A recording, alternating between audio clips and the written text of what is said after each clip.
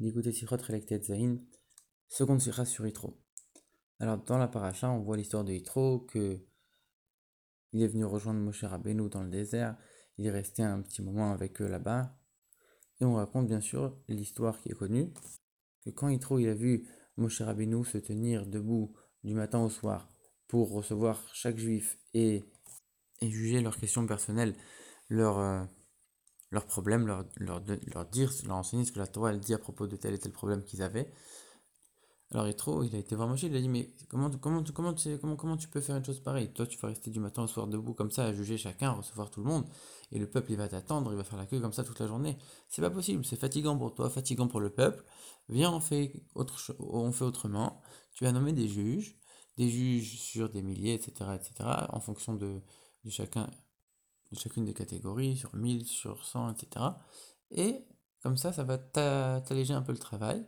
Et toi et le peuple, vous serez mieux. En vérité, sur cette histoire, on peut poser une question évidente. Moshe Rabbeinu, lui, c'était le chef du peuple juif. Il savait exactement ce qui était bien pour chaque juif. Et c'était celui qui était le plus intelligent. Comment c'est possible qu'il n'ait pas eu cette idée-là? Comment c'est possible que lui voulait juger chacun et qu'il n'ait pas eu cette idée de déléguer un petit peu? En vérité, on voit de là que, selon Moshe Rabbeinu, c'était ça la meilleure manière de faire, de juger chacun individuellement. Et non seulement c'était ça la meilleure manière de faire, mais si Moshe l'a pensé, c'est que même d'après la Torah, c'était une très bonne manière, une manière extraordinaire de devoir faire ça, selon en tout cas la vision de Moshe Rabbeinu. Et d'ailleurs, la preuve, c'est que quand on dit que la paracha s'appelle Yitro, on a dit pourquoi on l'appelle Yitro? Parce que en hébreu, Yitro, Yeter, il a ajouté une paracha dans la Torah. On n'a pas dit il a mérité que telle paracha s'appelle à son nom, etc. On a dit il a ajouté. Comme si la Torah d'elle-même, elle pensait pas comme ça, elle pensait pas comme lui. Et si lui, il n'était pas venu, la Torah, elle serait restée comme ça. Moshe Rabbeinu le continue à recevoir chacun. Ça aurait été quelque chose de très bien. Seulement, Yitro, il est venu, il a rajouté. Il a amené quelque chose de complètement nouveau. C'est pour ça qu'on dit qu'il a ajouté quelque chose de nouveau dans la Torah. Alors la question elle se pose. Si on dit que Moshe Rabbeinu, tout ce qu'il faisait, c'était très bien, et qu'il s'était réfléchi, et c'était ce que la Torah elle voulait qu'il lui fasse, alors pourquoi tu dis que maintenant, quand il vient qu'il propose autre chose, on dit que c'est sa vision qui est bien et qu'on va faire comme lui maintenant? Alors pour comprendre ça, il faut d'abord comprendre autre chose. On voit que quand il y a eu le dévoilement de Dieu au mont Sinaï, qu'il a dit les 10 commandements au peuple, alors c'est seulement les 2 premiers commandements qu'il a dit, que Dieu a dit lui-même, et après, comme on le sait, le peuple a été voir Moshe, a dit, on peut plus recevoir, c'est trop pour nous, viens maintenant, c'est toi qui nous dis les 8 autres commandements, et c'est pas Dieu directement. À ce moment-là, Rabbeinu, il leur dit, comme dans le verset, c'est écrivez hâte et toi au féminin et pas toi au masculin pour Moshe Rabbeinu. Alors les commentateurs, ils expliquent qu'en vérité, Moshe Rabbeinu leur dit, vous m'avez affaibli ma force, vous me désespérez. Ça aurait été mieux pour vous d'écouter de Dieu directement. Pourquoi vous l'écoutez de moi? Vous m'avez désespéré. C'est-à-dire que Moshe Rabbeinu, lui, il avait surestimé les Juifs. Il pensait que eux, ils allaient être capables de recevoir de Dieu directement. Et Dieu, il leur dit non. Il dit à Moshe, non, ils ont raison, t'inquiète pas, on va faire comme ils ont dit. Un peu comme ici avec Yitro, que finalement il dit, ok, c'est bien, on va rajouter une paracha dans la Torah, c'est exactement ça qu'il fallait faire, c'est très bien. Alors comment c'est possible que Moshe Rabbeinu, il les avait tellement surestimés à cette époque?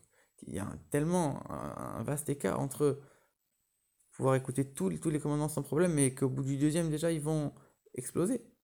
Alors comment il a pu se tromper, Moshe Rabbeinu? Alors en vérité, Moshe Rabbeinu, il s'est pas vraiment trompé.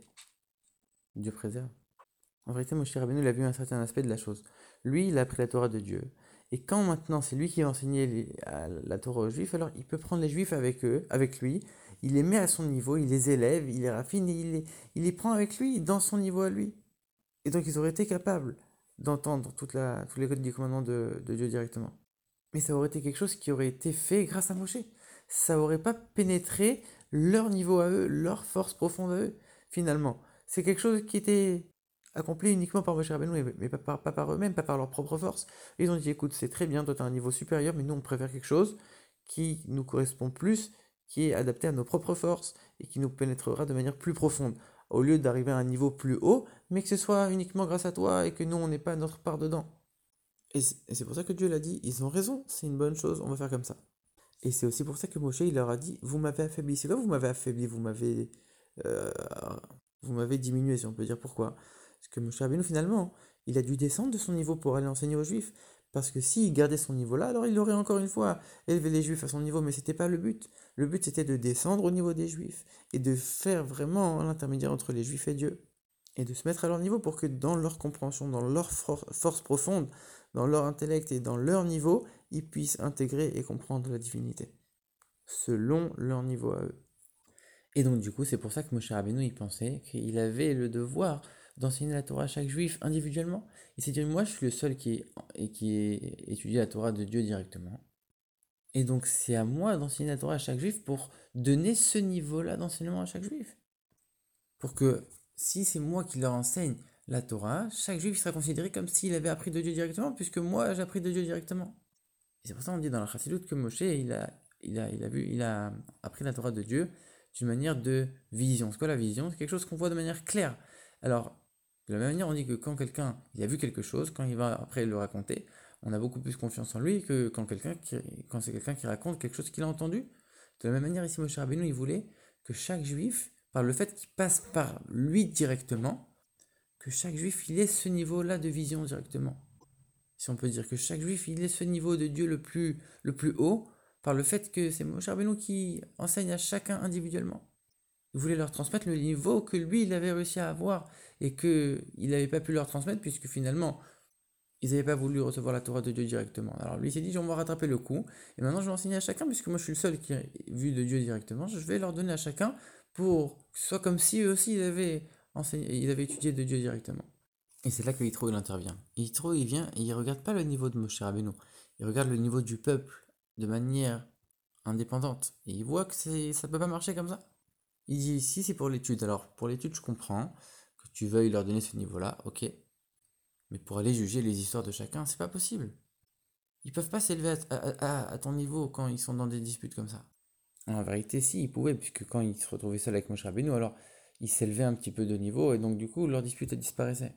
Mais pourquoi Dieu il a accepté l'idée de Yitro? Parce que finalement, quand ils vont rentrer en Eretz Israël et que c'est Yoshua qui va prendre le relais, alors Moshe Rabbeinu il sera plus là pour recevoir chacun individuellement. Alors il fallait faire un système qui marche déjà depuis avant. Alors maintenant on comprend pourquoi Moshe Rabbeinu il n'a pas pu donner cette idée-là. Moshe Rabbeinu il n'avait pas prévu de ne pas rentrer en Eretz Israël. Il avait prévu de rentrer en Eretz Israël, d'amener les Juifs en Israël et que quand ils vont rentrer en Eretz Israël avec Moshe Rabbeinu, ça va être la venue de Mashiach et terminé. Qu'un chef du peuple juif il prévoit qu'il y a un moment où il va mourir, qu'il y aura un successeur, et que ça va pas se passer comme c'était prévu. Alors du coup, il est en train de préparer, de faire en sorte que quand ça va se passer, ce sera déjà préparé. On n'a jamais vu ça.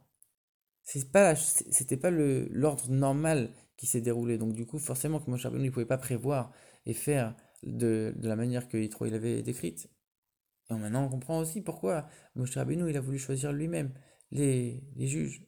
Parce qu'on dit que toute la Torah c'est de Moshe Rabbeinu, même tout ce qui va être dévoilé, même plusieurs générations après. Alors en vérité, tout a été donné à Moshe sur le mont Sinaï. Et par le fait que c'est lui qui va choisir les juges et ceux qui vont enseigner la Torah, ça veut dire que de génération en génération, ça va être la conséquence du choix de Moshe Rabbeinu et que toute la Torah, elle aura toujours un lien indéfectible avec Moshe Rabbeinu directement. Maintenant, on va comprendre pourquoi quand Yitro il parle à Moshe Rabbeinu en disant maintenant tu vas voir pour toi, tu vas regarder et tu vas mettre des chefs, tu vas voir, il traduit Vata Techezé. Une Techezé, c'est pas vraiment de l'hébreu, en vérité c'est de l'araméen. Et ici, le rabbi il explique qu'on a descendu de niveau, on est passé de l'hébreu à l'araméen, pour dire que c'est à l'image de cette descente de niveau, qu'on est au niveau de Moshe Rabbeinu directement, de recevoir de Dieu directement, etc., comme on a expliqué, et finalement on est passé au niveau où chacun va avoir un autre intermédiaire encore, on va un peu plus voiler la chose, et donc on descend de niveau, on passe de l'hébreu à l'araméen. Le rabbi termine en disant qu'a priori, de tout ça, on voit que c'est juste une descente, on a juste accompli une descente, alors ça paraît quelque chose de négatif, mais finalement, comme on le sait, à chaque fois qu'on descend, c'est pour s'élever encore plus, et que plus on descend bas, plus on va s'élever haut, et que c'est ça le but de la création du monde. La volonté de Dieu en créant le monde, c'est de faire de ce monde-là une demeure pour Dieu. Ça veut dire qu'on va descendre encore plus bas pour finalement avoir une élévation encore plus grande, encore plus haute. Que par ça, on va faire de ce monde-là une demeure pour Dieu et qu'on va pouvoir accueillir la venue de Mashiach immédiatement.